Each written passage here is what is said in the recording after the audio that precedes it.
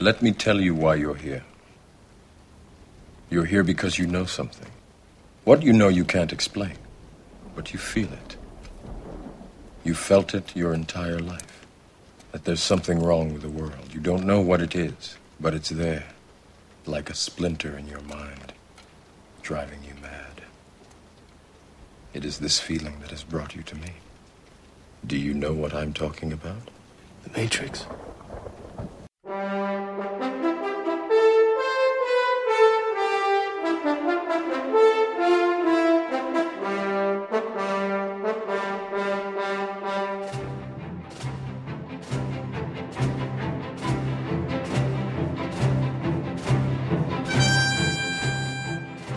Welcome to the Man Cave Movie Review, the podcast that reviews the good, the bad, and the ugly of movies for men. This is episode 212, and today we're going to be talking about The Matrix. This great and fantastic film stars Keanu Reeves, Lawrence Fishburne, Hugo Weaving, and the absolutely gorgeous Carrie-Anne Moss.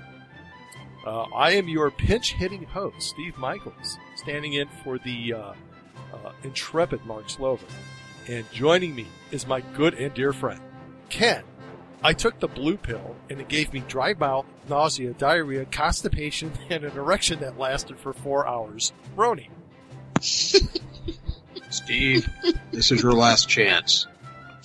After this, there is no turning back. You drink the shitty beer, and the story ends. Then you wake up with a hangover in your bed and believe whatever you want to believe. You take the good beer, and you stay on the podcast, and I will show you just how deep this rabbit hole goes.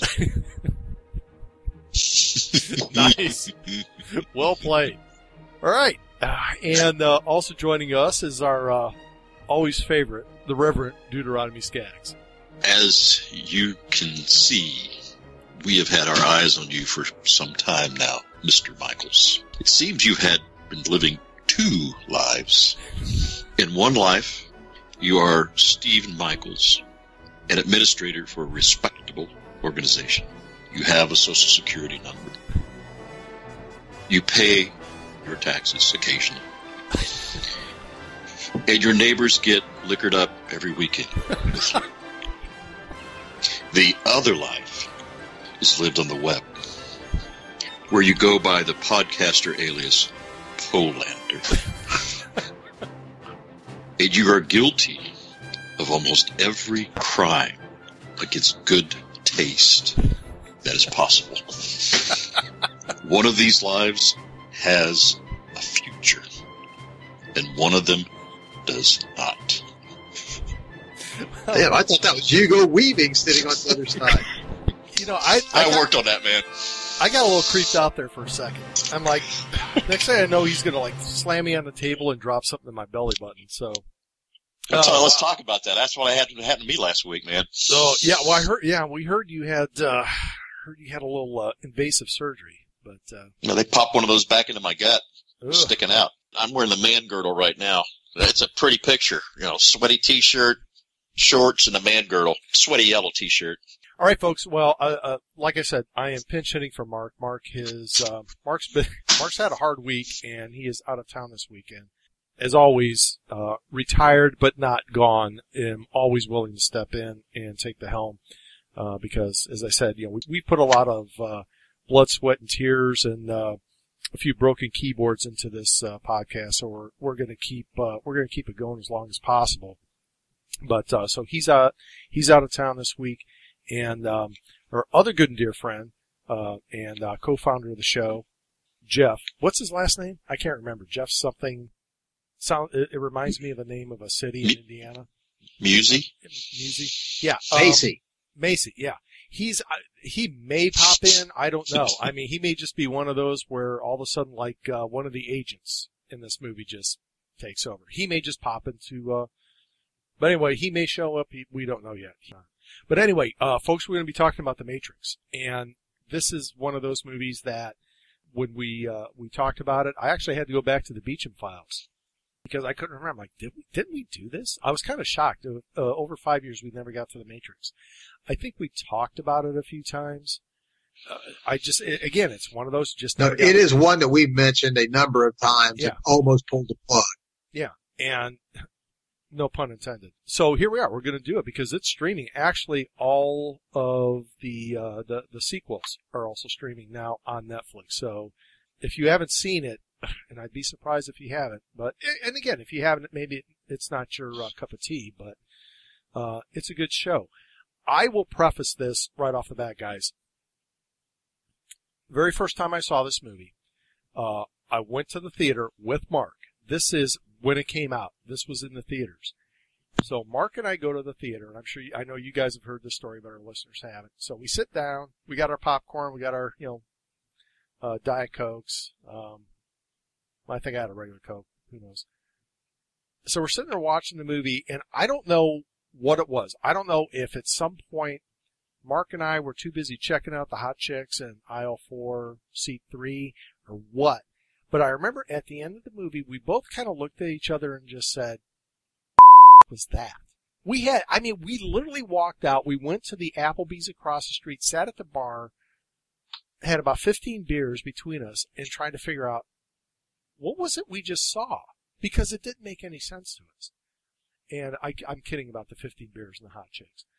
But it just, I don't know, there was something about this movie that when we initially saw it, it didn't make a bit of sense. And again, I think there's, and I don't know what it is, but there's a central part of this movie that just, if you don't get it right, this movie really doesn't make sense. And I remember watching it again, and all of a sudden, it's like, oh, click. And you're like, oh, okay, I know what's going on. And after that, I was kind of hooked into it. And then when they did the sequels, they did Reloaded and Revolutions. So I immediately went out, saw all those. I enjoyed Reloaded. I thought it was really good because they brought in some new characters, which I really liked. Revolutions, again, it's one of those where we could turn this into like a 5-hour podcast talking about all of them. I would prefer to do, if we're going to do this one, at some point, honestly, guys, I would like to do the other two because I don't think you could just do this one and do it justice for the whole series because there are things good and bad to say about the others. But I think this is I think for the time it was made, and you kind of forget when you watch it, this was, what, 99? 98? 99. 99. So this movie's going on 20 years old, so it's getting up there. And at the time it came out, it was pretty groundbreaking in terms of special effects and just the storyline, just the way it was filmed. And you had some, Keanu Reeves, who is, even in 99 was a well-known star. Lawrence Fishburne, veteran actor. No one, I don't think anybody knew who the hell, anyone knew who Hugo Weaving was at the time. And, I don't know, Carrie-Anne Moss, I always knew her because I just thought she was, gorgeous. But anyway, that notwithstanding, I thought it was a great movie. But we're here to talk about this bad boy. So, Brian, I want to open it up to you. Just initial thoughts. What did you think about it when you first saw it? Do you have any ideas in terms of, or any thoughts? Do you feel the same way about it the first time you saw it as you do now, or that type of thing? Why don't you go, Brian? Oh. Yeah, you gotta take your mic off. Yeah. I didn't see this movie in the cinema. I probably saw it several years later. And, I've never been a big cyberpunk guy. I like science fiction, I do, but I've just, for whatever reason, never been a big cyberpunk guy. That said, this is like Plato's Republic, man feeling around in a cave. What is reality? Perception's reality. Philosophically, this is kind of, in a certain sense, it's kind of groundbreaking. The idea you're putting Plato's Republic on TV, on a movie, which again, most people are like, huh? What? But I thought that was interesting. Special effects were exceptional. Carrie-Anne Moss in a freaking, black leather thing is just, off the charts. And plus that's my whole brunette thing. Yep. Give her a gun and I'm just, I'm squealing at that point. But, I'm serious. It's like it's like perfect. I saw this movie in parts over the years on TV, and honestly, I think I mentioned this before the podcast.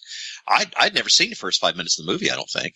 That said, the movie, I think, probably was designed to stand alone. You mentioned the sequels, but I don't think there's any way in the world they would have expected this movie to get the legs under it that it got. So my assumption was the end of the movie was going to be the end of the movie.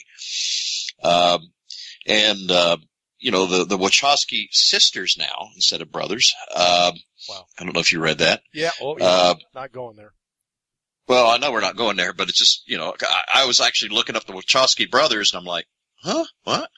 They're sisters now. But, anyway, they're actually my favorite movie they did is the movie V for Vendetta with Hugo Weaving.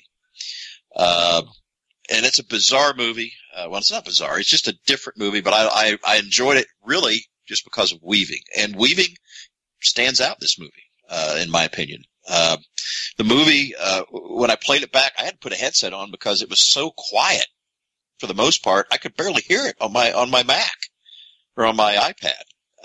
Because for a lot of this movie, they're just whispering almost. Yeah. Again, just one of the things I noticed, but I liked it. Again, it took me several years before I really saw it. So it's kind of where I'm at right now on it, but that's kind of some of my thoughts. Go ahead. Cyberpunk's a whole genre of science fiction. And this is a good example of it, but I think most people give, the origin, probably the first big cyberpunk story was, William Gibson's, Neuromancer.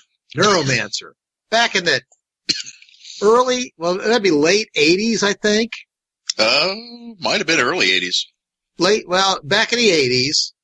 And then there's always been cyberpunk out there. Snow Crash by Neil Stephenson's a great cyberpunk novel. Right. It's out there. It's a whole genre. I mean, we can name some other movies. A good cyberpunk movie, from the same period, with Keanu Reeves in it is Johnny Mnemonic. I'm not going to say it's a great movie, but it's a good example of a cyberpunk movie.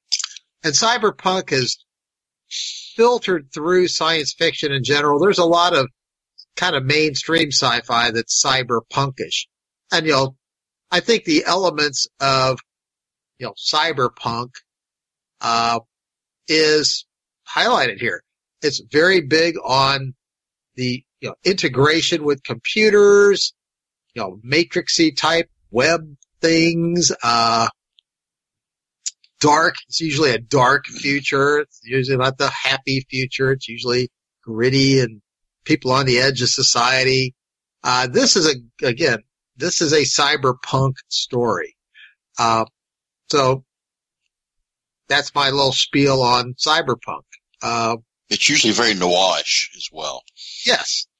I mean, I just remember back in my days of working at Boardroom Games selling RPGs back in that period. About the time this thing came out, Shadowrun was a big role-playing game. And it was like cyberpunk D&D. It was a real bizarre game, but it was popular. And the Wachowskis apparently are big role players. They played D&D. They played those games. Yes, they did. Yes, they did. They had a lot of influences. D&D influenced them. Hong Kong action movies, got them. Another cyberpunk line that evidently they really admired was anime, and in particular, Ghost in the Shell. Yeah. Which was out right before this came out. So, if you've never seen Ghost in the Shell, the actual series, not the recent movie, well, the recent movie would be cyberpunk too. Mm-hmm. But the series is actually a very good series. Japanese anime. It's out there. Some other things I just like to say about this movie is I saw it by myself. I think you guys probably saw it about the same time I did. I went out when it first came out, but I went by myself, had the same reaction. Like, what the hell? And then when I saw it the second time, everything clicks. I mean, at that first time, well, the thing is, it's a genre bending start. I mean, you're watching this and you think you know what you're watching. You think you know sort of where this, I think it's a gritty tech,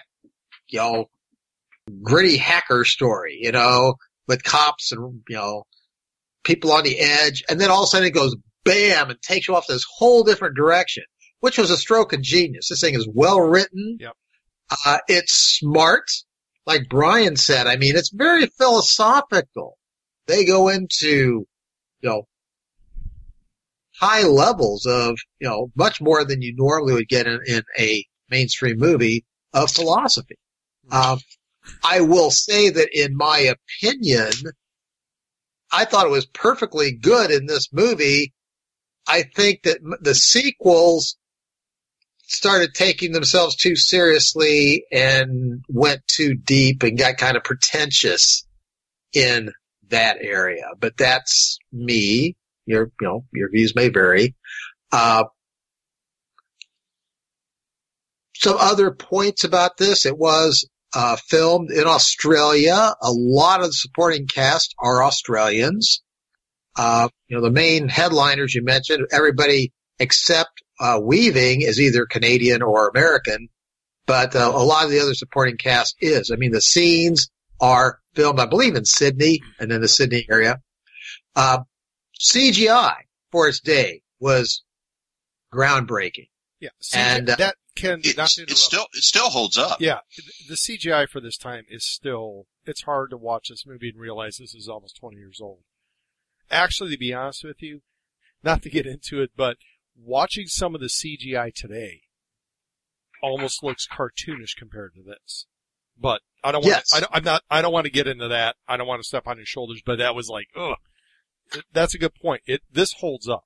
This definitely holds up. Well, and they used a lot of subtle techniques. Mm-hmm. For example, anytime you were in the Matrix, you had that sort of green tint, slightly green tint. When you're in the Matrix, everybody looked cool and suave, and they had, cutting edge sunglasses and fancy duds. And then when you're in the real world, it's gritty and greasy and grimy, and their hair's a mess, and they need a good shower. They look like homeless people. Yes. Yeah. So I thought that was great. I do want to mention, by the way. Yeah, well, what? That's true. They were homeless people. They were homeless people, technically. Yeah, they were.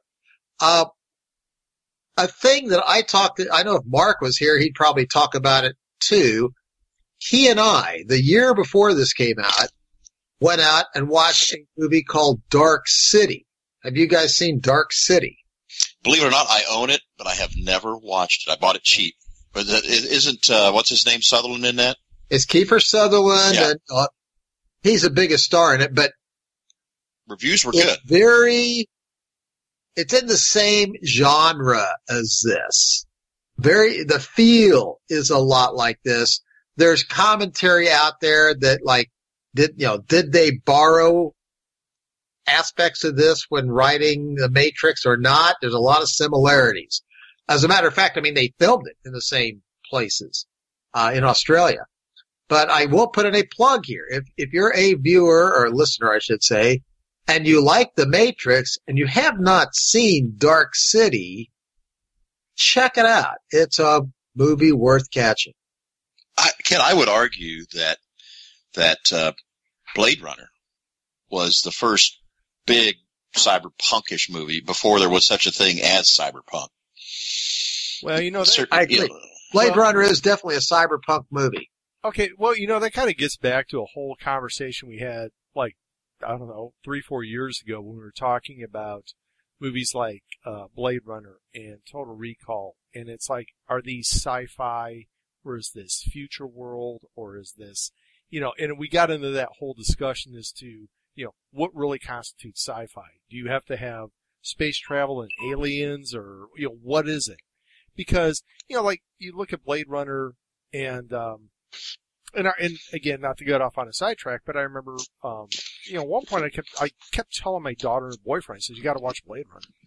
And you could say, they were like, and at that point I think my daughter was like 18, 19, the boyfriend's 20 or 21.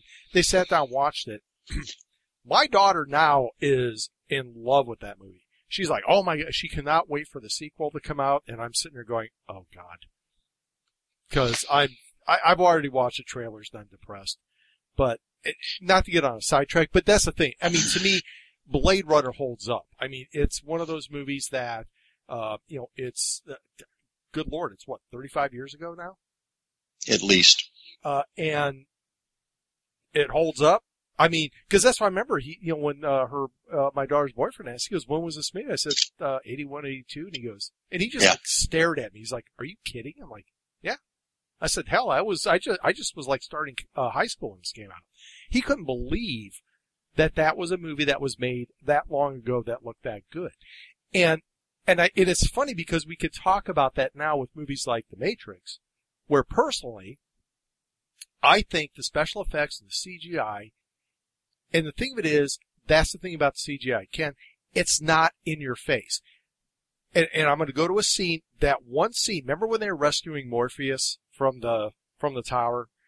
And there's that scene, Carrie Ann Miller's flying the helicopter, and there's that one scene where you could see her, she's like banking it around.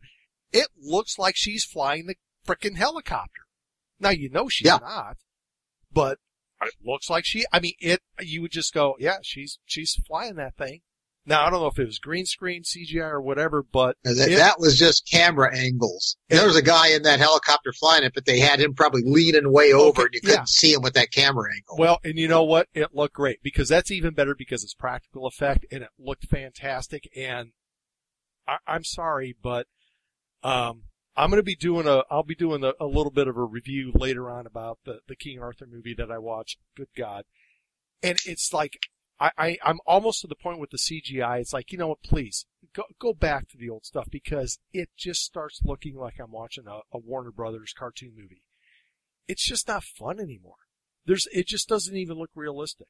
Where you watch something like this, and you almost believe they're doing it. So again, I know we're not really getting off the track. We're talking about the movie and, how well it holds up to today. So, I want to throw out, it's trivia, but it's on point of what you're talking about.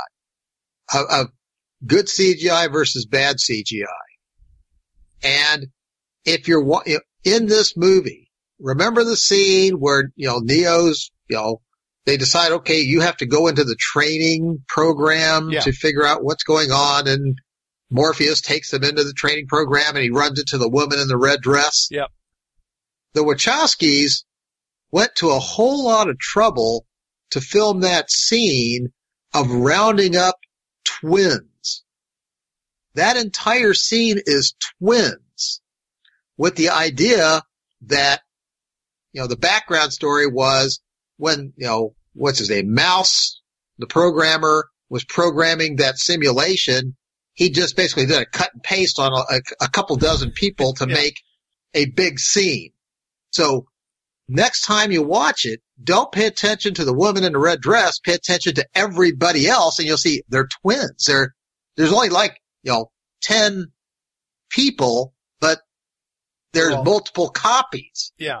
And that's a problem with CGI in a lot of movies, is just because you can multiply your numbers easily, it doesn't mean it helps. Right. And the time I've gone off on a rant on a podcast on this was Lord of the Rings: Return of the King. In the big battle scene there at the fields, where the riders Rohan come up. Well, in the books, and actually in the movie, they'd been going on and on about how, there's so few of us, there's hardly anybody here. How will we be able to take on such numbers? And then they ruin it. I hate to say it, Peter Jackson, you did for me, by going, okay, now let's pan back, and you see rank on rank, row on row, 50,000 riders of Rohan out there getting ready to charge. It's like, no, you don't have to show 50,000. Show 2 or 3. That's perfectly adequate, and it'll work. But rant off. Yeah. No, I know what you're saying. I understand. So anyway, I was going to say we could probably talk about some of the actors in this movie, but I mean, we know most of them. I mean, obviously, Keanu Reeves, he's been around. He was around well before this movie came around. And like I said, I mean, he's that kind of actor that was fitted perfectly for this role, or at least the way the role was written.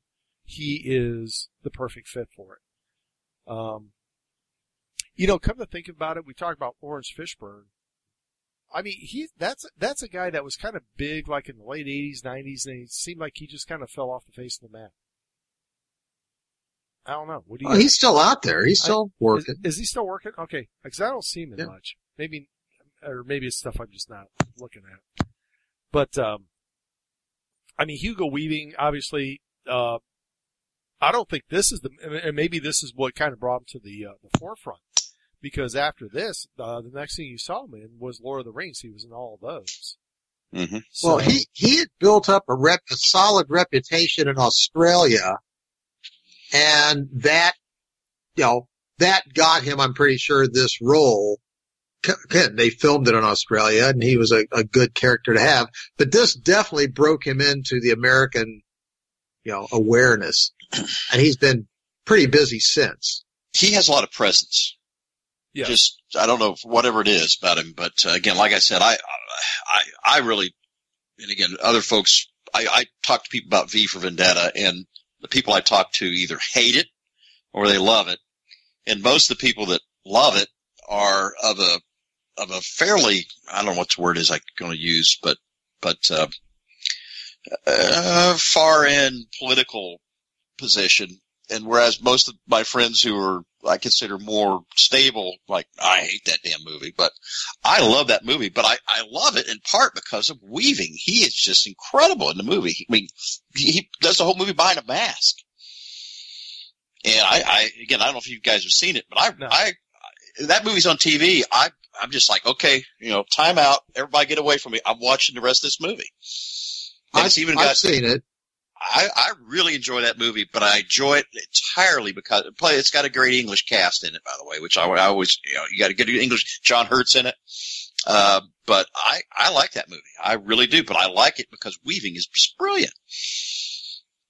I'll tell you somebody in this movie who maybe you do or don't know, but a guy named, I think his name's Robert Taylor. Yep. Who's the other agent. Yep. You know where I'm going with this, Steve? I know where you're going with it, because I was going to bring it up next, but run with it. He is in frickin' Longmire, yep. Which I love Longmire. Longmire's, he plays a Western sheriff, and he's aged. He is definitely aged. I look at him in this movie, I'm like, that's not Longmire. That can't be.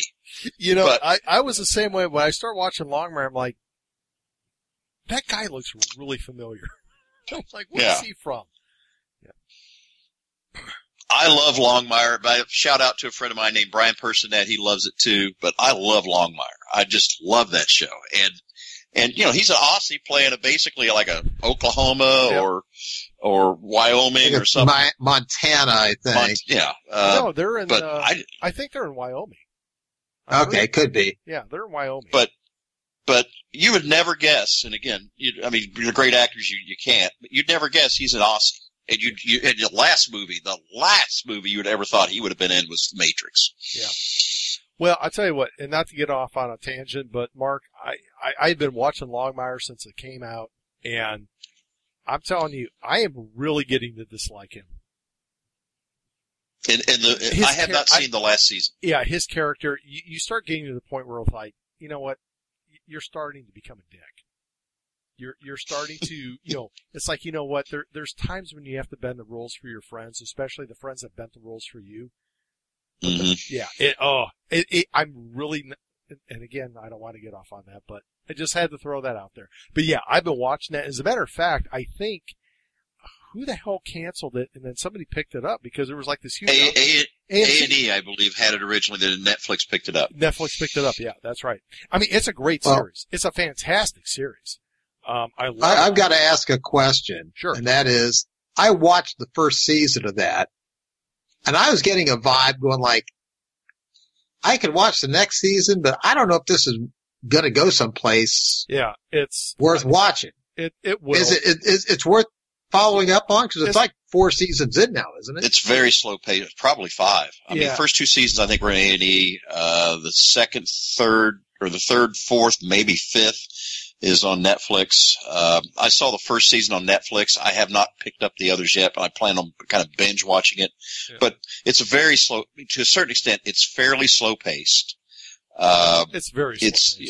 Well, that's why it got canceled on A&E, because it's just, they were trying to market to a younger crowd, and their demographic. It was their second highest ranked series on A&E, but the demographic was 45 plus, as I recall. That was the killer for it. Right. Well, I'd like to pull away from Longmire for a second and throw out a reference to Hugo Weaving, and we're talking about Weaving. Sure. Recent movie that's Man Cave worthy, I believe, that he was in, and I thought he did a very nice job, was Hacksaw Ridge. Which I haven't seen. I haven't seen it yet. I've heard great things. No, we ought to do it sometime. I do want to just, I think we kind of gave Keanu Reeves kind of short shrift. I mean, I want to put in a plug that, he is a very versatile actor, and he can do all kinds of things. He got a reputation, I think, early on as kind of a lightweight, because like his Bill and Ted series and things like that. But he's not. I mean, obviously he's matured, and I think the last thing we did with him in it was John Wick. Yes. Well, I think actually, I don't think he got billed as a lightweight. I think a lot of the work that he's done since Bill and Ted, he's this very stoic, if you will, type character, almost like unemotional. I mean, you watch him in this. I mean, there's like no emotion in him. He's not. I mean, you see that even in all the sequels. He never gets upset. He's just very almost Vulcan-esque, if I can use that term. And if it's not out there, I just invented that one too, folks. But what I'm saying is that he's a very stoic type character. He was like that in John Wick.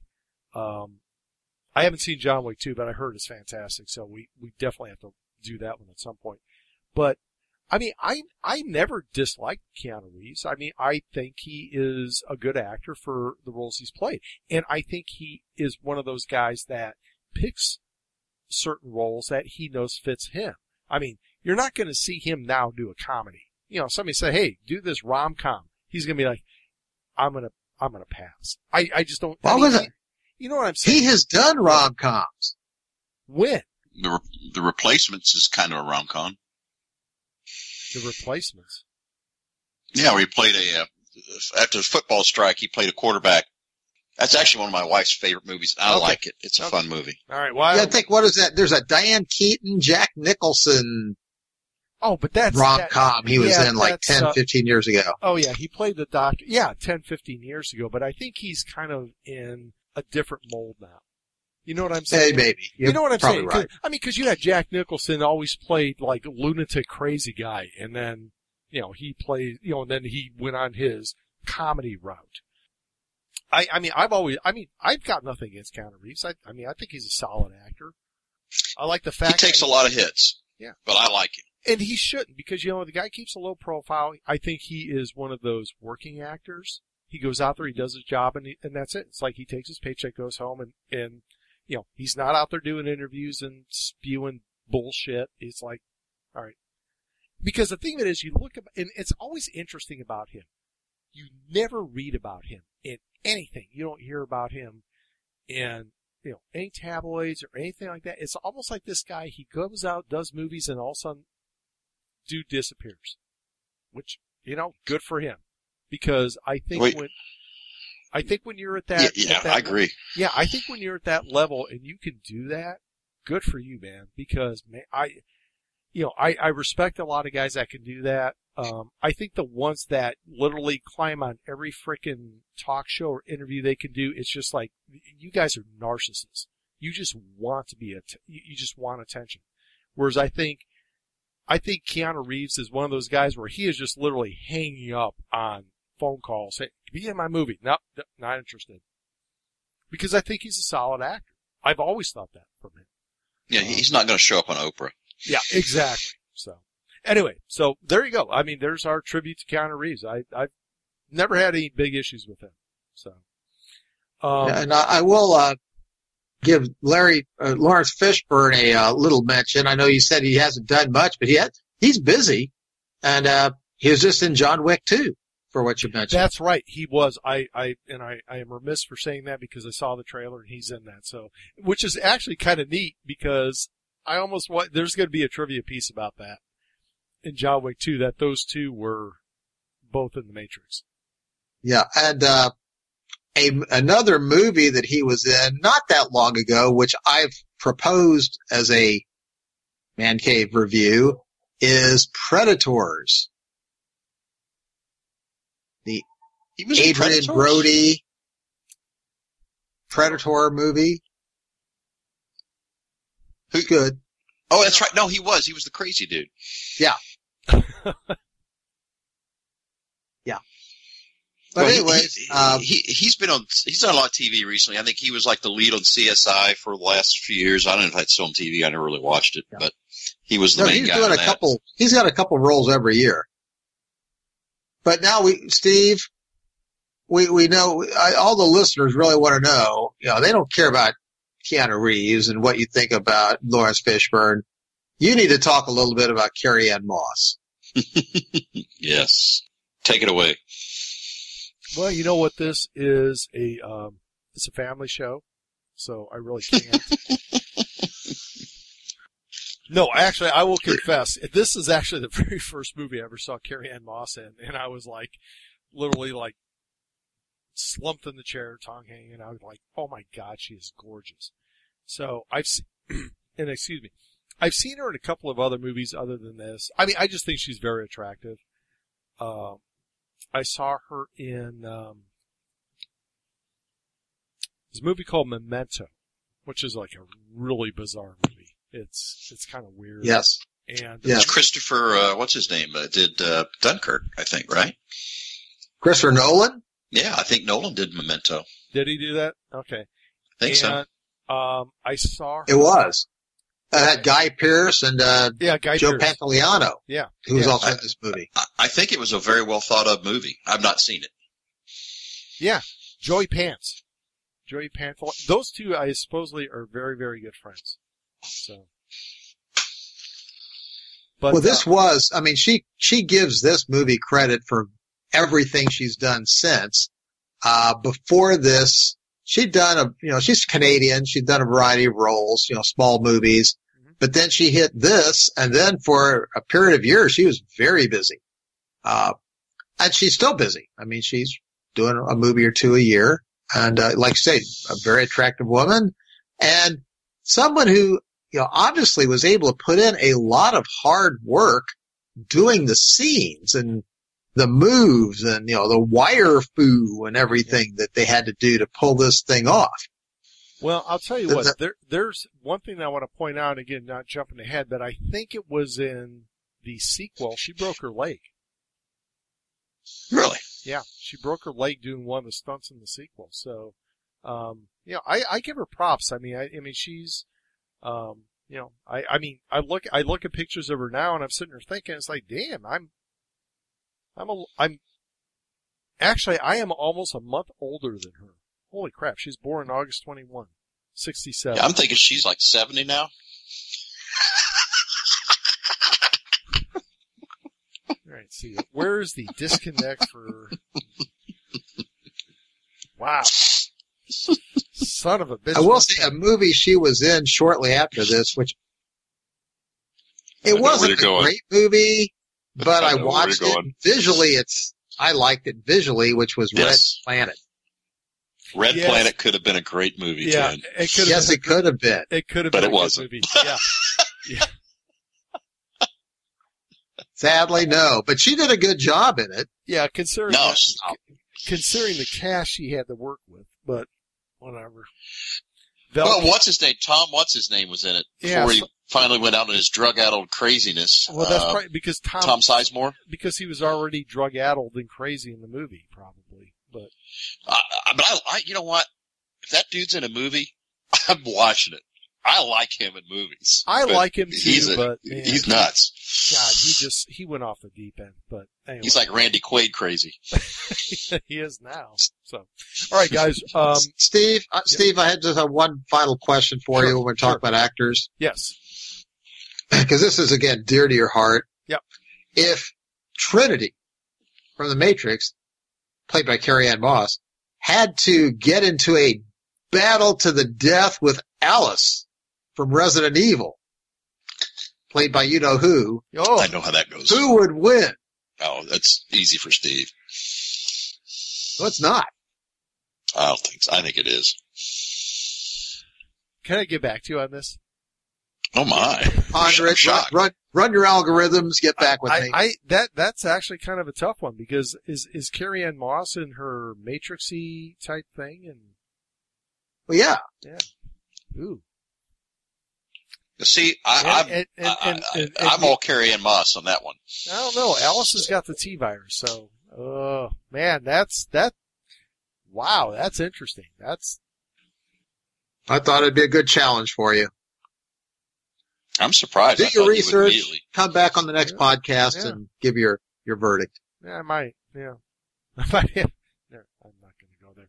All right, well, there we go. Guys, soundtrack. What do we think about soundtrack in this movie? I don't know if there's so much of a soundtrack as there was ambient music. Would you say? Yeah. I didn't really notice it. Yeah. I mean, there wasn't really a soundtrack. There was. In the beginning, they had music, and at the end, yeah. but it was just for dramatic effect and all. I don't think anybody's going out and buying the Matrix soundtrack. They're going to buy the Revolution soundtrack, though. What's Is that? that the one that's got the rave? Yeah. Okay. Yeah, they'll go buy that kind one. of stuff. I have to admit, the visuals in this movie are so overwhelming in a sense that the music could be a distraction. If you really try to make a soundtrack a big deal, because again, the visual in this movie, as we've already said, they hold up. They would be as valid today as they were literally 20 years ago. Yeah. And the music to me, it literally could be a distraction. And I think, again, I'm not a nut about this movie. Let's make that real clear. But I also consider it a groundbreaking movie. I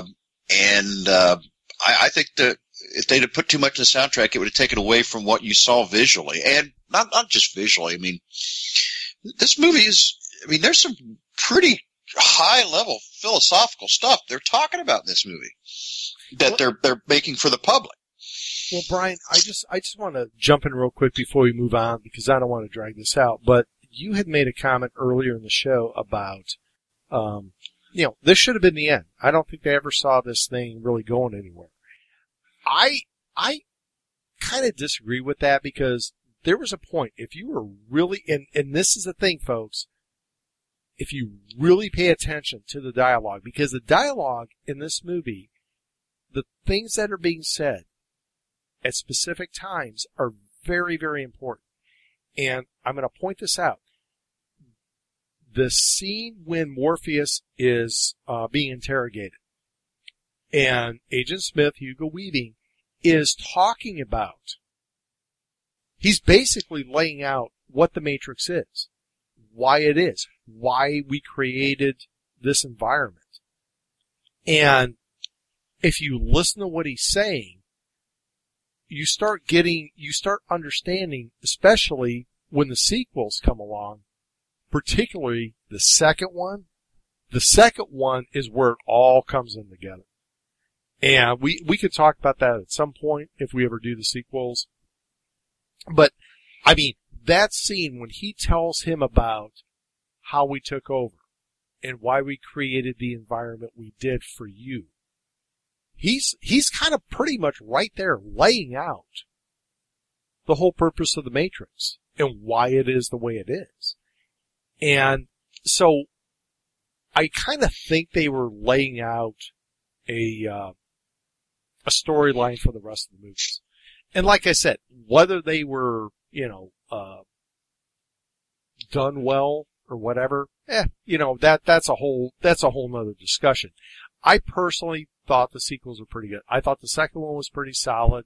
The third one, I had some issues with it, but overall, I thought they were pretty good. But I think this literally was set up to be a series, if you will, or a trilogy. But again, that's my 2 cents. Well, and I honestly, I don't know. I mean, and I certainly haven't watched it with as much of a nuanced eye as you guys have, or as you have. But, my assumption is that the director makes a movie. He's like, I got one shot at this, hopefully it won't fail. If I'm really smart, I'm going to put enough, what do they call it? Nuggets, not nuggets, but, little hidden things in here that I can make 5 or 6 or 7 of them. But at the same time, they're like, okay, I'm one and done.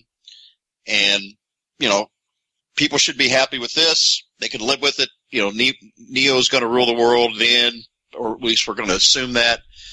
But at the same time, I could do 2, 3, 4, 5, if this really, goes well. And again, I admit I have not looked at it nearly as with a jeweler's eye, so to speak. But I just have to assume that, particularly them, because that was pretty early in their career.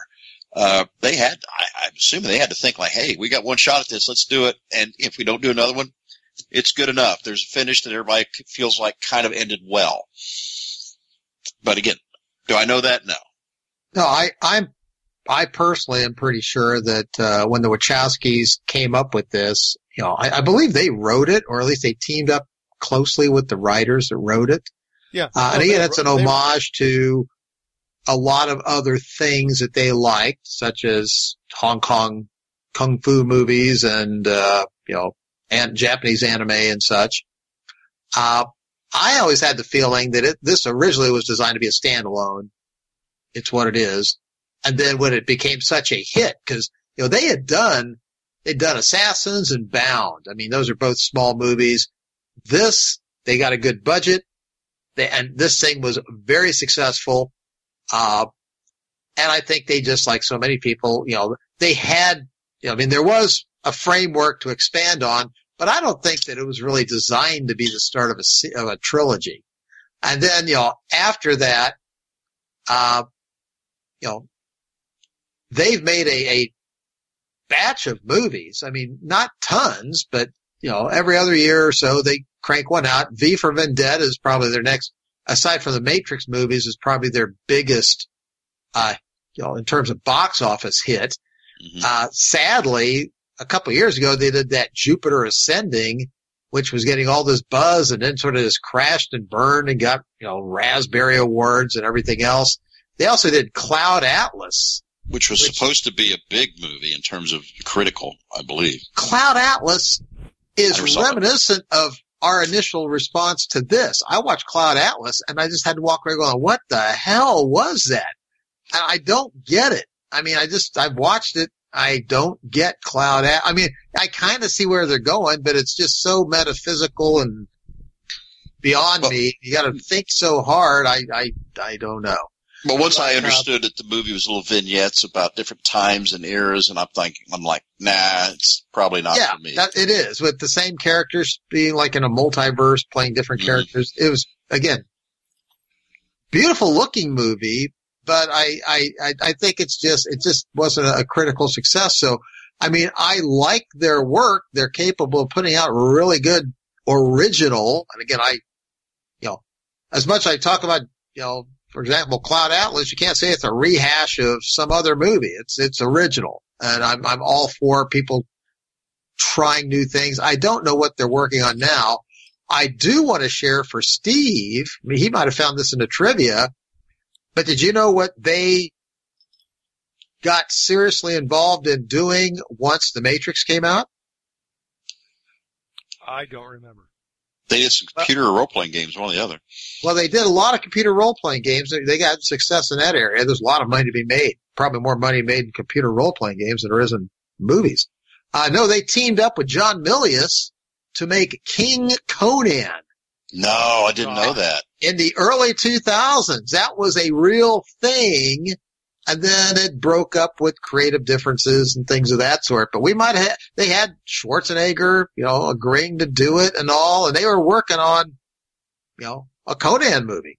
which would have been pretty awesome, I think. Yeah, Conan, per the books, would have been about 40 some odd, early 40s, I think, when he was king, I believe. And that's about when Conan they aficionado. would have been doing it. But anyways, yeah, that's all I got to say. I wanted to talk a little bit with the Wachowskis because, I mean, obviously, a very original pair. You know, grew up playing stupid D&D games and RPGs, sort of like me. Only I don't have their financial success, sadly. But they've also had some mixed success lately. And I'm hoping that they get their groove back on and, put out something exciting and original because they've done it in the past. Well, Steve, I'm going to back up a little bit. You said you saw this movie with Mark. Yeah. And I could just see Mark walking on this movie going like, what the have I just watched? And Mark's usually first impressions are his only impressions. He doesn't, again, he doesn't usually go back and watch a movie. It's like, oh, I get that. I like it now. I mean, has he changed his views of this movie? I'm pretty based on what you know. I'm pretty sure last time I was down there, he's got the DVD set. Oh, okay. I'm pretty sure. And again, Mark, when you listen to the show, text me and let me know if I'm wrong. But I'm pretty sure. Well, let's put it this way. I think he's warmed up on it because he wouldn't have recommended it. Because he's the one that. Because I was like, all right, when I knew he was going to be out of town, and he asked if I could pinch hit. Like, let me see what's on Netflix. And because Mark's usually kind of a gut guy. His first gut response is what he sticks to. It doesn't usually change a whole lot. Yeah, and when he said he goes, Matrix is streaming, I'm like, oh, yeah, that's right. I forgot because that's right. It's his idea. Actually, okay. You guys would have been shocked at the one that I was going to do. So what? It was. I got to know. It was going to be my first documentary on the Man Cave movie. I have no idea, man. Pumping Iron. I've never seen it. That's been streaming for on and off for a long time on Netflix. Yeah, I have been dying. And that would have been one like during the time because I would have never made anybody like I'm not going to make anybody buy it or rent it or whatever. But when it was streaming, I'm like, you know what? That would be the one I would do. This documentary because it won awards, I think. I don't know if it won any awards, but it was. And again, going back, I was back in the day. I was big. When you were pumping, I wasn't pumping that much. I was never going to be a bodybuilder. I didn't have genetics, but I remember when I first saw this movie, and I watch it now. I literally probably watch this movie about every couple months. And it's funny, my daughter watches it. She loves it too. She's like, "Oh, it looks so cool back then." It's like she just liked the look. It's like this is like in the mid-70s, and honestly, because I was about ready to mention Pumping Iron, and he said, "Well, The Matrix is streaming." I'm like, "Oh shit! Well, we should do that." So, but if Pumping Iron stays on there, and if he can't do another show, I'm going to say that Mark picked this movie. I get to pick the next one. So my next one will be Pumping Iron. I've always wanted to see Pumping Iron, not because just because when that movie came out, and again, it was a very talked about documentary when it came out, and that was before Arnold was Arnold, so to speak, if I'm not mistaken. It was Arnold, but it was talked about. And it was a very prominent movie back at that time. I never saw it then because, first off, we didn't have all the access to crap that we do today. Yeah. And I just never watched it since then. But I know Pumping Iron was a significant movie in its time.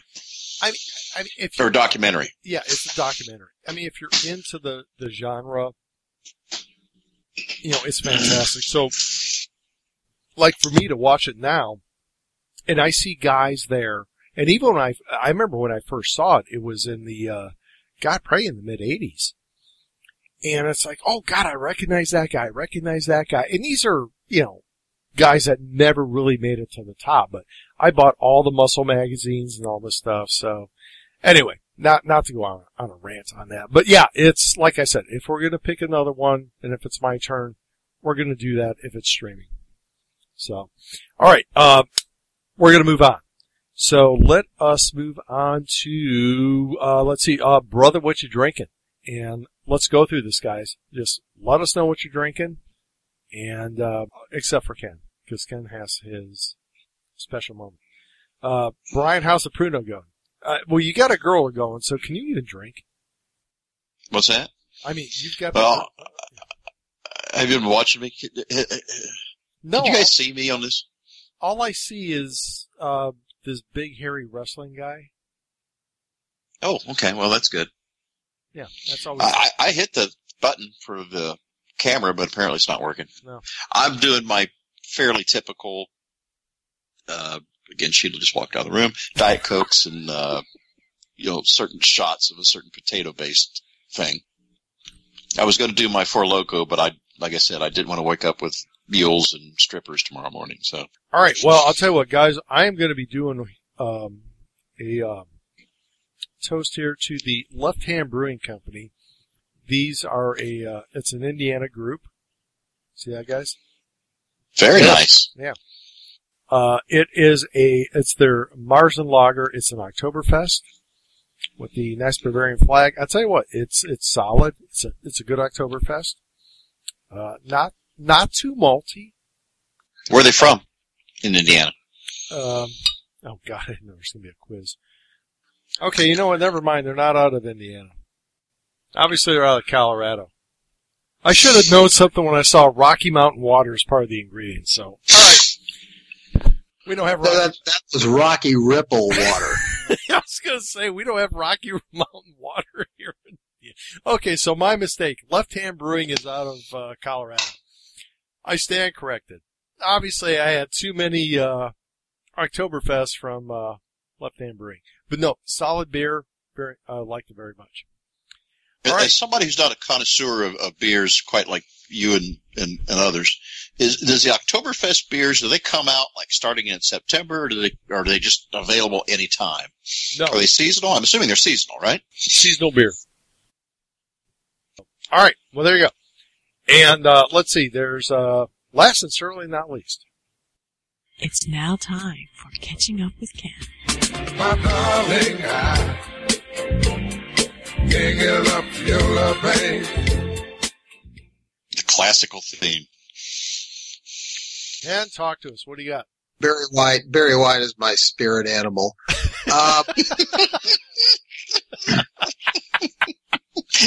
I picture you both wearing feathers and dressing Indian motifs, sitting there in a sweat lodge together. You don't want to see me sitting in a sweat doing lodge. peyote. Yeah. Over the past couple of weeks, I've been pretty busy. I'm not going to give a rundown on everything I've done, but some of the highlights have been had a fundraiser dinner / wine tasting at the Connoisseur Room. And Chef Joseph prepared the food, local chef, well known. And I just like saying the Connoisseur Room because it sounds so sophisticated. And actually is a pretty swanky place. I was kind of bummed out. Last night they had the Leisure Kings, a local Lounge Lizard act was appearing there, and I was hoping to get there, but I was not able to. Back the weekend before last, I had a hiking and eating outing. A group of us went out to Eagle Creek Park and hiked around for a couple of hours, and then went down to Rick's Boatyard. A very nice restaurant, a longtime institution on the west side of town here. Nice view over the lake. We all sat there and, had a very nice lunch. One of my friends, Julia, she had her dog with her, and I found out the dog is a German Shepherd, and it was trained by some Slovakian security service to be a guard dog. It's still totally trained up in that way, so it's like, don't mess with her. I mean, the dog will eat you up. Took advantage of our Devour deals. Our local restaurants here in Indianapolis do a thing a couple times a year called Devour, where they offer, discounted meal deals. And it's a chance to go to some of the higher end places you don't normally do every day when you're a cheapskate like me. And the places I've gone on Devour were Salt, a seafood-based restaurant, new place downtown. It was very good. Went with my friend Nuria. Had wine and fish and, the appetizers and the whole 9 yards. And then last weekend, she and I went to Ocean Air, which is it's established. It's kind of a national chain, I believe, but it's high-end seafood. I like it. I just don't go there a whole lot because it is fairly pricey. Last week was the big holiday, Labor Day weekend, and a couple things I did over the weekend. I did go down to Brown County State Park. A friend of mine was having a camping excursion this was a big family-friendly camping excursion. The kids and adults, and the adults sat around and ate and drank, and the kids went and did, hiking and exploring the woods. I didn't camp out. I just went down and hung out and had some drinks and, socialized. And earlier this week, I did have an outing at Palomino. Palomino was, a nice restaurant. Had happy hour deals where you get half price wine. And after Palomino was finished, we went over to the Antelope Club. Have either of you guys been to the Antelope Club? Yes, I have. About 25 years ago, you saw my comments about the antelope. How was the chipped beef? I didn't have it. A thing that I like is the Antelope Club. If you go back like 25, 30 years ago, I think it's fair to say that there were some movers and shakers back then, but it was not the top tier men's social club. What it's evolved into is sort of a hipster haven. I mean, oh God, that has changed. There's old farts hanging out in the bar. There's professionals. I know that it's a big Republican Party member hangout. A bunch of local wheeler dealers like the governor and all are members.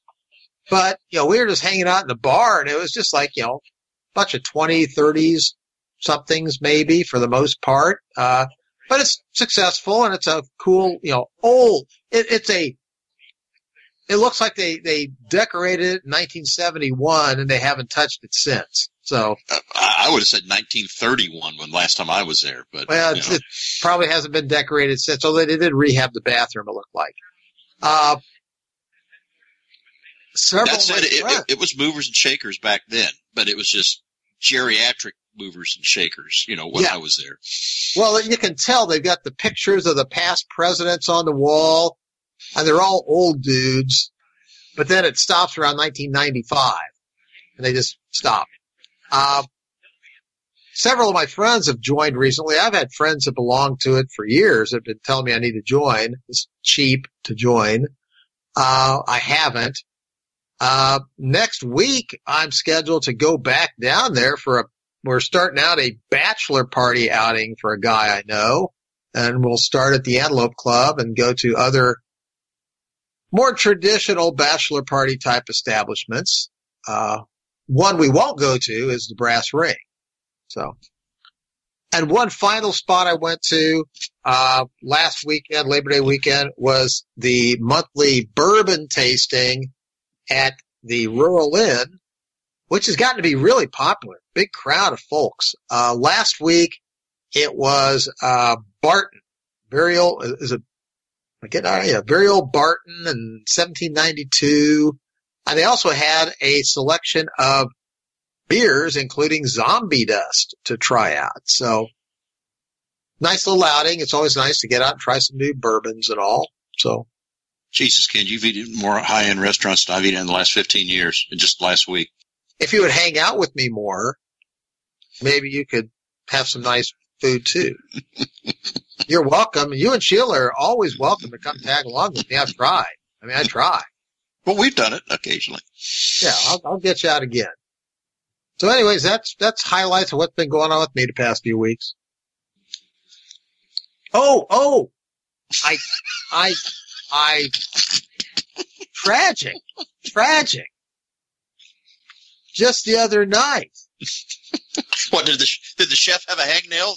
No, just the other night, the highlight of all these outings was my sister wanted to have a birthday dinner at the fine establishment known as Cabo up in Westfield.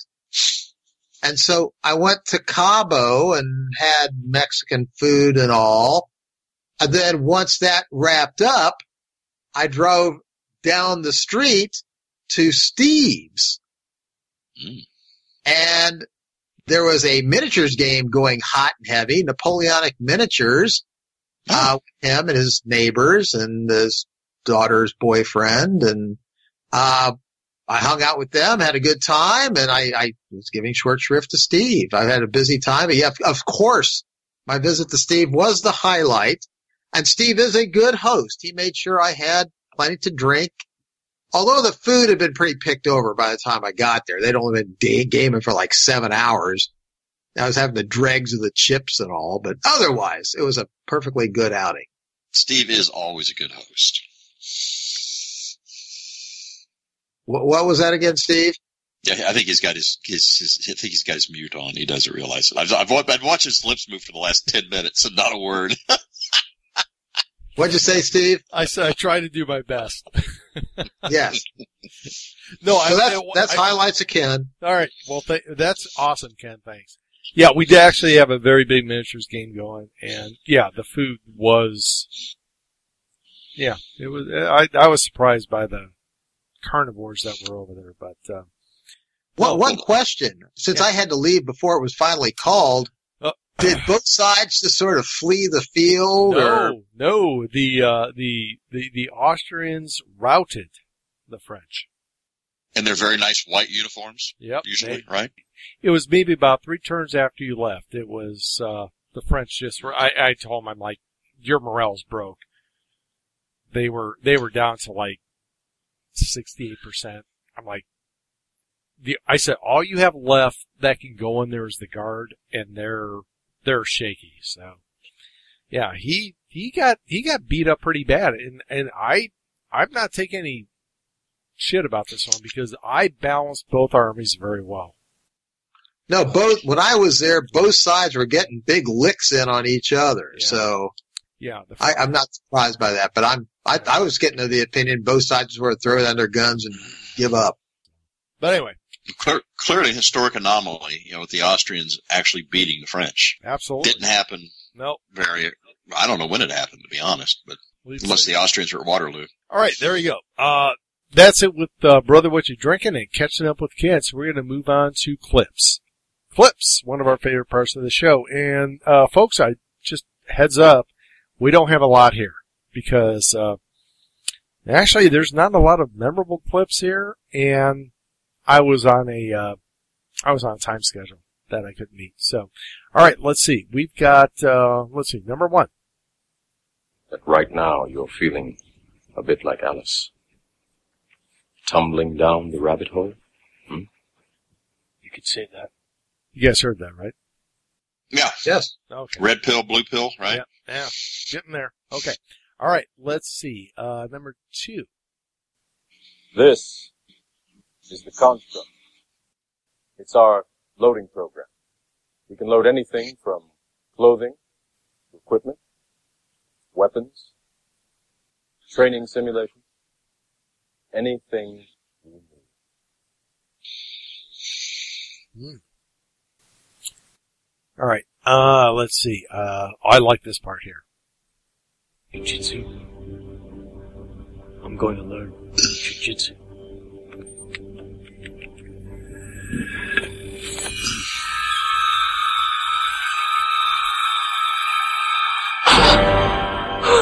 Holy shit.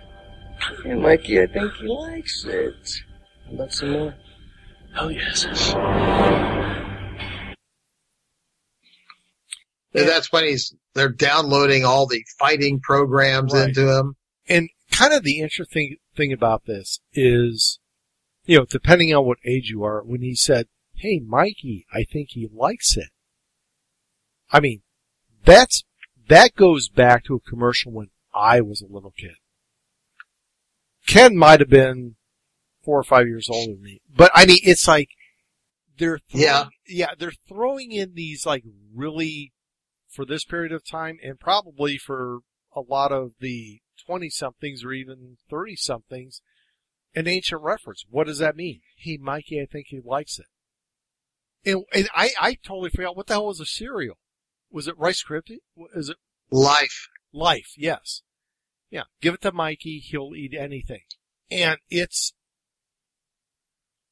When was that commercial? Like It was. 1977 or something? Yeah.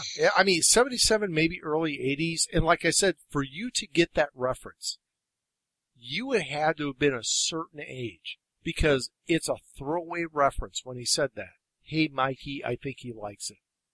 No, there's a couple times in the dialogue where they were tossing out basically 70s, 80s pop culture references. And, in reality, is somebody 300 years from now going to know what that was? No. Yeah. But it's written for the modern audience. I'm not gonna, it's not enough to I shut off the TV and went to bed. But the thing is, Ken, is it because the programmers put that in their head? I don't know. I mean, that's where you get into all this stuff.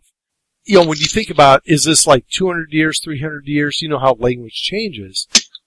Did the programmers not change anything? Well, if we think about it, the Matrix is designed to, perfectly replicate society at man's peak in 1999. Right. And in 1999, you still, average person heard that stuff. So maybe you got a point. Yeah. All right. Let's see. The last one here, and I like this part. This is all about evolution, Morpheus. Evolution. Like the dinosaur. Look out that window. You had your time. The future is our world, Morpheus. The future is our time. Question about weaving. When I did the quote early, the kind of altered quote with you earlier, when I listened to weaving, because I was trying to get the syntax down, I don't know if, actors are actors. And so I got to wonder if weaving didn't get those lines because the syntax is so, he emphasizes the wrong words. He stops and pauses in the wrong places. He is Shatner-esque. Yeah. Well, yeah, but Shatner-esque is Shatner. Weaving, I suspect, is very deliberate about it. I mean, because he was a frightening character just by his delivery. Yeah. And it was because he would pause when you wouldn't expect him to pause. He would emphasize the word that, because, again, when I looked at the quotes, I'm like, I underlined like the words he emphasized. It's not the word you would normally emphasize in the sentence. So the whole thing kind of was discordant and made you uneasy. And I got to wonder, who did that? Was the writers do that or did the actor do that? But the point is, you got to admit, when he's talking, you're just leaning in like, okay, what's he going to say? And again, I just wonder where it came from. And I honestly, I wonder if it's not the actor, because sometimes actors say like, hey, here's a better way to do this. And, but the way his whole enunciation, what he emphasized, his pauses, would just throw you off, but at the same time, it's intimidating as hell. No. Well, there you go. That is it with clips, folks. So now we are moving on to, let's see, what the hell? It's been a while. So, the checklist. The Man Cave Movie Review Checklist. Let's see, number 1.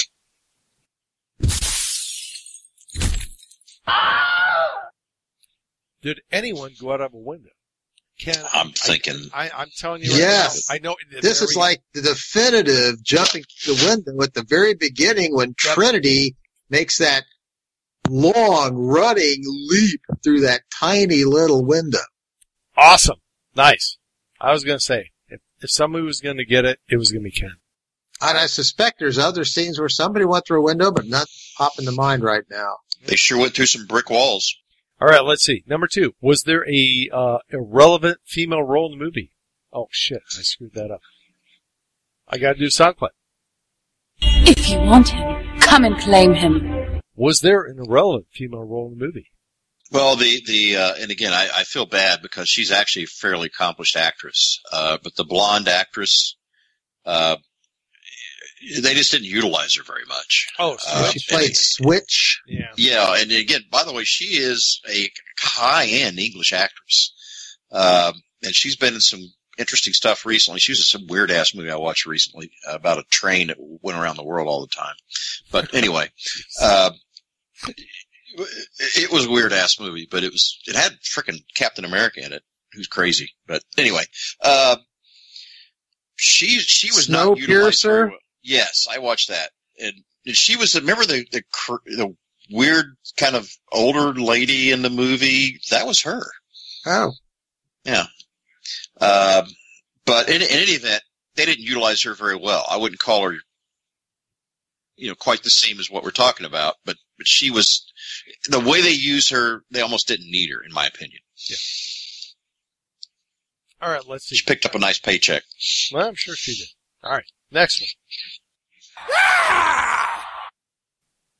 Was there a Wilhelm scream in the movie? No, I don't think. No, but there was ample opportunity to stick it in if they'd wanted to. Yep. Oh, God knows. Cool. All right, let's see. Next.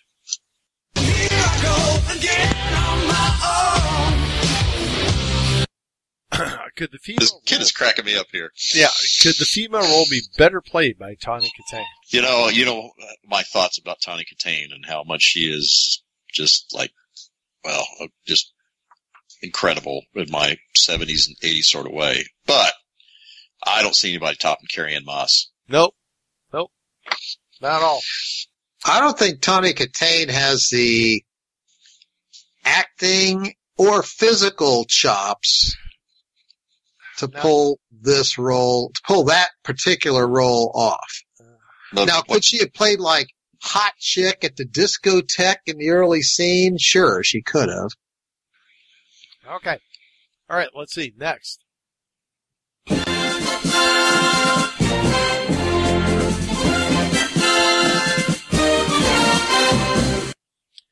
Was there a montage in this movie? Would picking the weapons off the racks be that, maybe? Possibly? I was going to say, if we're going to do a montage, there's your montage right there. The whole, yeah. And that's... I don't think it was, but... Yeah, I'm kind of being... the closest. It wasn't long enough to be a montage. All right, let's see.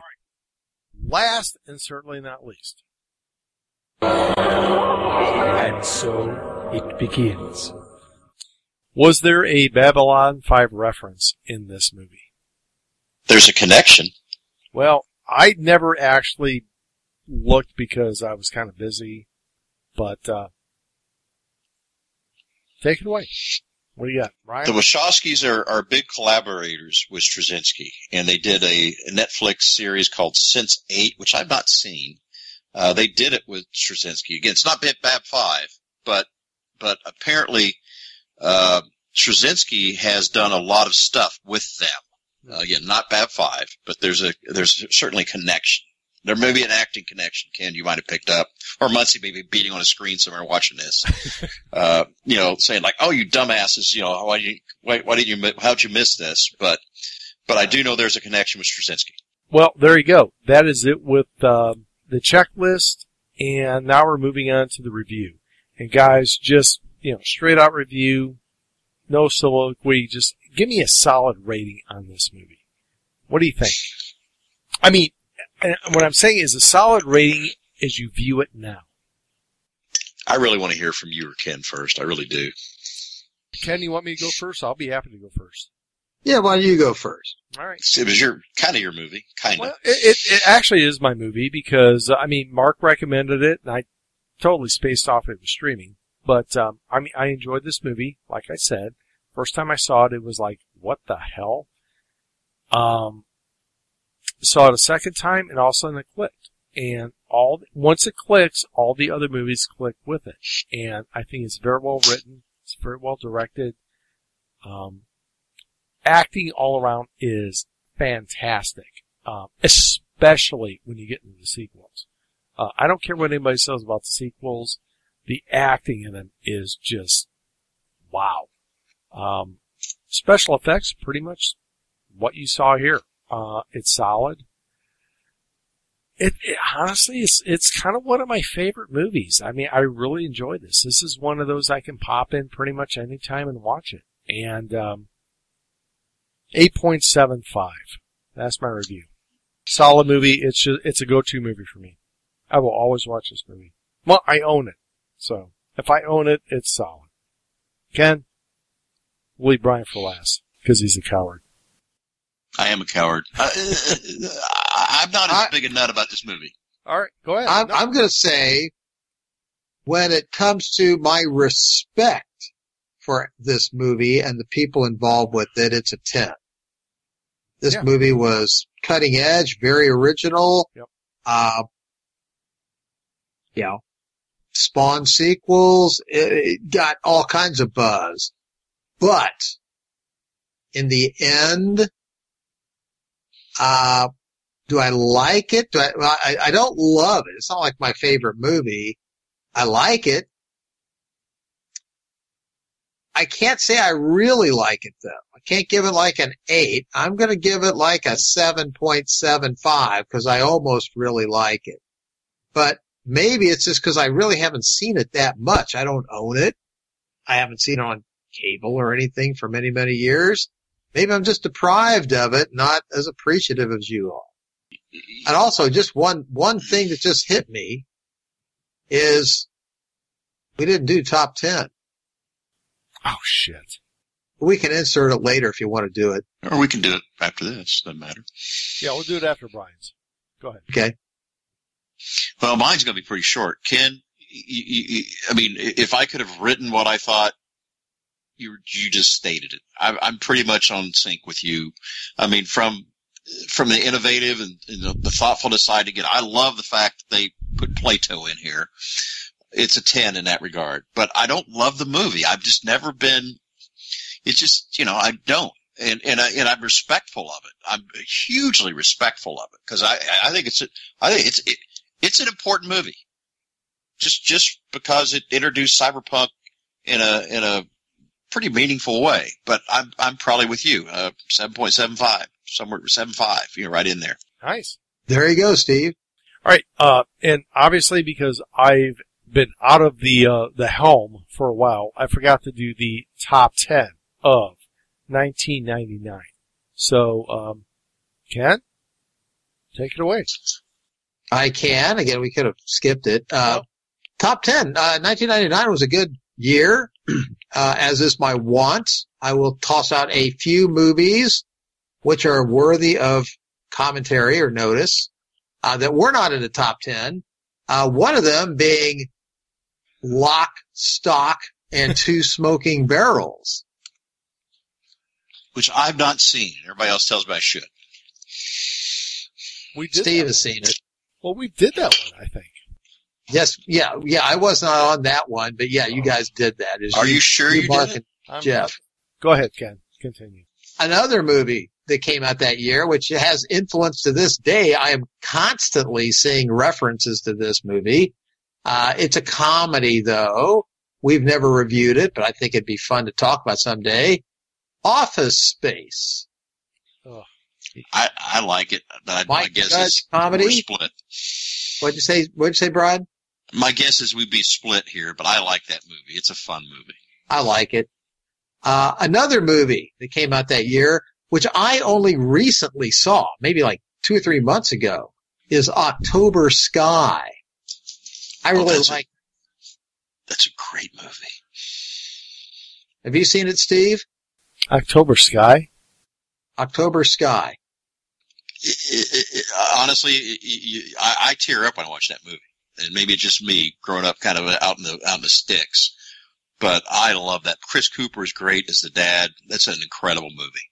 No, it's worthy of a Man Cave review. Well, I'd review it just because I love it. I don't know if it's a Man Cave movie or not, but it's a movie. If I'm a parent, I want my kids to watch that movie. I think it's a big movie. It's a true story is even the neatest part about it. Yes. I adore that movie.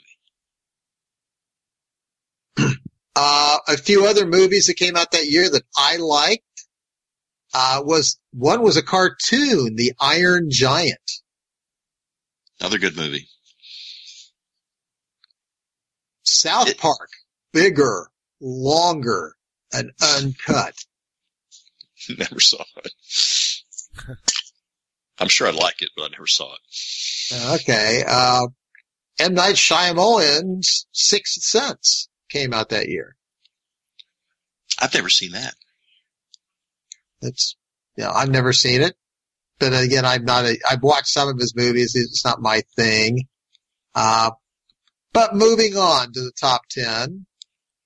At number 10, I saw it. I liked it. It was funny.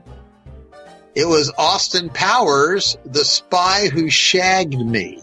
Oh, nice. Where he runs up against Fat Bastard and Mini-Me and, who was it? The Austin girl was Heather Graham as Felicity Shagwell. So, yeah. At number 9, to me, I thought this was a creepy movie. I watched it. Everybody said it was great. Oops, sorry about that noise effect. Wasn't my bag, but I can respect it. It's American Beauty with Kevin Spacey. Didn't like it. Yeah. Did it win the Oscar that year? Did it? I think it did. Typical American Hollywood. Beauty did get the, yeah, it did. It won the Academy Awards as Best Film. Yeah, I watched it. I'm like, yeah, okay. That's why Hollywood and I are totally disconnected. Okay. At number 8 was a Bond movie, a Pierce Brosnan Bond movie, The World Is Not Enough. Is that the Korea, where he was a prisoner in Korea movie, or is that a different one? No, this was the one where he had to go into Russia and there's a scheme. No, it has the fake T-55s posing as T-72s. No. Right? This is the one where the Bond girl was Denise Richards.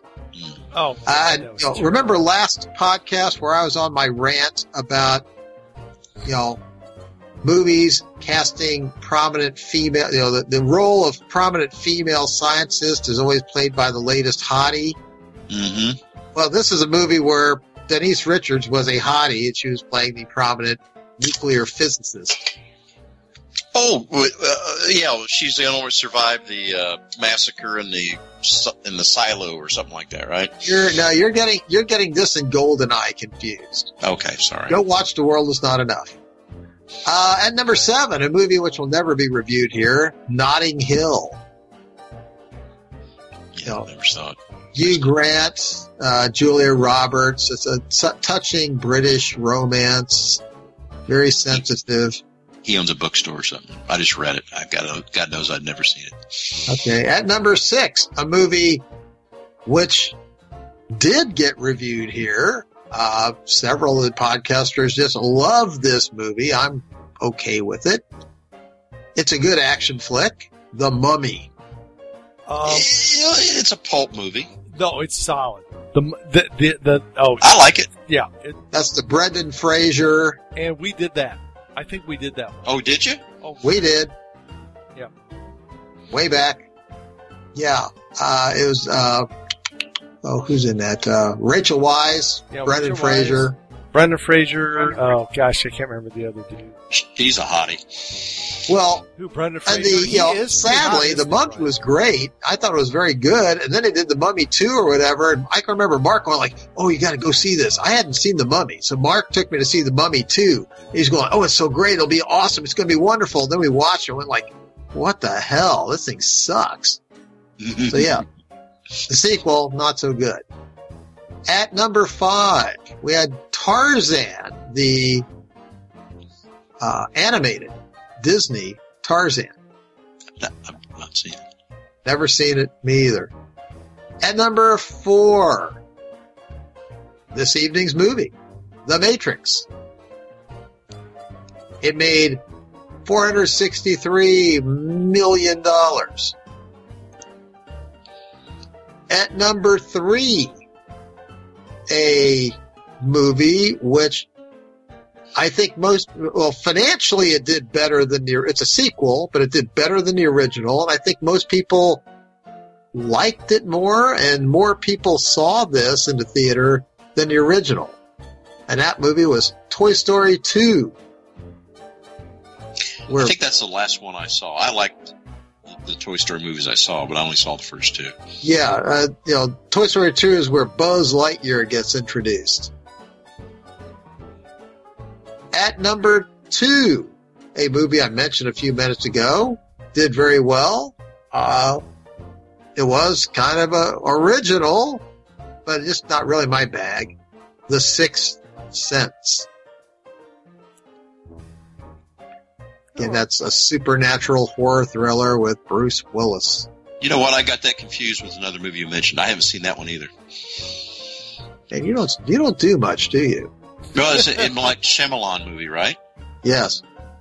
What was the other movie from him you mentioned previously? What? M. Night Shyamalan? I thought you'd mentioned one earlier. He did a bunch. Okay, well, I've not seen it, but I've heard it's really good. Okay. Well, anyways. Moving on to the top movie of 1999. Wow. I saw it in the theater. I think you all probably saw it in the theater. It's one that we like to pretend today didn't really exist. That would be Star Wars Episode 1, The Phantom Menace. They did a Star Wars movie? Does it exist? It's got Count Dooku in it, though, of course. No, he wasn't in that one. It's got Jar Jar. That's right. Jar Jar. And that is it. This is a movie that really featured heavy on the Jar Jar. I miss it so. I made a reference to this in other podcasts. People that are interested in the Star Wars prequels need to watch the documentary, The People versus George Lucas, and then they can render an opinion. But that's all I got to say. That's the top 10 movies of 1999. A good year. All right, folks, that's it with the top 10 of 1999. And actually, before I close out, I would be remiss if I did not mention that there's an author that a lot of us have read throughout the years. Jerry Purnell passed away today. I actually heard about it. Actually, Mark texted me and said that Jerry Purnell died today. And Jerry Purnell was 84. And anybody who has read a lot of military sci-fi, I would say Jerry Purnell, and guys, jump in if I'm misspeaking here, but the guy was the master of military sci-fi. The guy wrote some really great stuff. And it's one of those things where you hear about a certain person, he was up there in age, but even when they go, it's like, oh shit. And a lot of his books meant a lot to me. I've read, The Prince and numerous times, and Molten God's Eye and King's David Spaceship. Those are like all of my favorite novels. I've read them numerous times. I can reread them constantly. Yeah, I've got them sitting on my shelf. I actually had a couple in my hand just the other day. Yeah. So, got the War World series. Yeah. I reread King David Spaceship and the Sparta stuff and the Mercenary stuff probably once a year. Yeah. It's the same thing. King David Spaceship is like a once in a year read for me. And the Prince, which is a compilation of, Sparta, the Mercenaries. I read that at least about every other year. I've got this hardback that's just literally falling apart. I'm like, shit, I gotta get another one. So I just want to throw it out there because I know we've mentioned Jerry Purnell in the past, in a lot of the shows. But yeah, he passed away today. God rest his soul. Just probably one of the, again, he's probably not known as much as some of the other sci-fi authors because, he really didn't kind of fall in that sci-fi genre. I don't think, like some might say he would. Well, the Molten God's Eye, Robert Heinlein called it the greatest science fiction novel ever written. Yeah. That he wrote with Niven. he was kind of a Renaissance guy. Star Wars, but on the political side, the whole Star Wars thing with Reagan, Pornell was one of the advisors that came up with that. I mean, he was involved. Pornell was a very pervasive influence on a lot of people, but he was often not the point guy. But he touched a lot of different people in terms of just politics, science fiction, just kind of thought in general. He came up with Kid, you've often referred to Pornell's Matrix on politics, as I recall. The Pornell axis. It's a political theory way of understanding how people fall politically. Mm-hmm. I mean, I'll throw in, if I'm not mistaken, I mean, he did this Army duty back in the 50s, and then I believe he, got his degrees and was like working at someplace like, Jet Propulsion Laboratory or someplace like that. I mean, some high-end academic job. And then he somehow got into politics and became like deputy mayor of Los Angeles for a while. Campaign manager for Mayor Bradley, I believe. Yeah. And all this time back then, as a sideline, he started writing stories. And like you said, in the Reagan administration, he was an advisor on the Star Wars and space programs and things that they're doing. In the 90s, late 80s and early 90s, he was very influential in the growth of home computing. He did a regular column in Wired magazine, which was like the go-to magazine to get. And Byte. And Byte. Yeah. And so, again, a Renaissance guy who wrote a lot of good, what he wrote as his sci-fi was meant for us. The guys that do this podcast, we, people have a target demographic. We are Jerry Pournelle's target demographic. But a lot of good, solid work. I will just say, if you haven't read any of his work and you want to read something just short and sweet, my favorite book of his that's short and sweet is Janissaries. Mm-hmm. It's quick, dirty, good story, I think. And a thing that listeners may have heard me say a number of times is, if Hollywood would just take and turn, don't get creative, don't get cutesy, don't just pick a Jerry Pournelle book, turn it into a script, turn it into a movie with modern CGI and all, try to stay true to his philosophy and all, they would make bank. But they won't. No. I met him. I mean, he was at I actually had a chance to meet him almost 20 years ago now. About 20 years ago. And I had him sign a couple books, and I had him sign one to my youngest son, whose name is John Christian, his first two names, which is obviously a very famous character in Pornell's books. Now, it just so happened that my wife's father, my father-in-law is named John, but it was not an accident that my son is named John Christian. It was right out of a Pornell book. Yeah. Now, I was a little embarrassed when I had him sign it because I'm thinking, like, this guy's going to think I'm a weirdo, which I am. All right. But I'm like, he signed it, I'm thinking, like, oh, he's going to go, this dude's a sick dude. Which I am. I have to say, for a number of years, though, I mean, I know, Jerry was in his 84, 85. And I know he's had a variety of health issues, and this is not unexpected news. Yeah. But it's always sad to see someone who influenced you and did a lot of good work and had a lot of influence go. Yeah. I'm really sad to hear it. Country's a better place because he lived. Yeah. Mm-hmm. Well, I'll tell you what, and just to second what Brian said, if you want to read another like good book, solid book, pure Pournelle, King David Spaceship. It's a great little book. Yeah, it's a great little book. Quick read. It gives you a really good background of the universe that he's in, and it is literally one of my favorite books. So I didn't realize that, Steve, because it's one of my favorites as well. Yeah, literally, I've got a bunch of Pournelle books sitting on my nightstand. I mean, I could go on for hours about some of the other stuff, but anyway, we're done with that. I wanted to mention that because.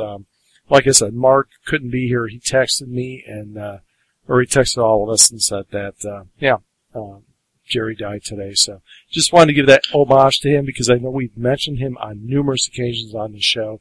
We're very big fans of him. So just wanted you guys to be aware. But anyway, enough said. So that's it. That's it with the Man Cave Movie Review, episode 212. Holy crap, guys. We're still going. All right. Folks, stay tuned for our next show. We're going to be talking about a classic Man Cave movie. And so until then, check us out on our website at mancavemoviereview.com. You can follow us on iTunes at Man Cave Movie Review. Leave us a comment to us if you liked the show or didn't like it. And if you didn't like it, tough.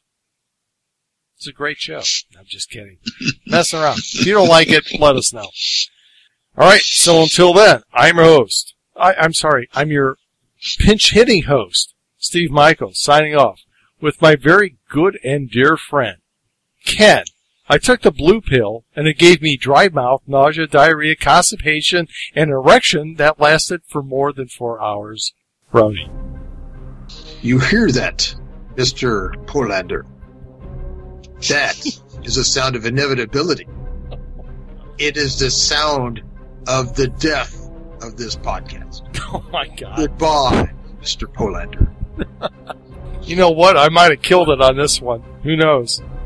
Well done, Ken. All right. And sing farewell, adieu, and auf Wiedersehen, and hasta la vista, our other good and dear friend, the Reverend Deuteronomy Skaggs. Mr. Wizard, get me the hell out of here. Nice. All right. Well, there you go, folks. That is it with the Man Cave Movie Review 212. We will be back for another show. Until then, ciao.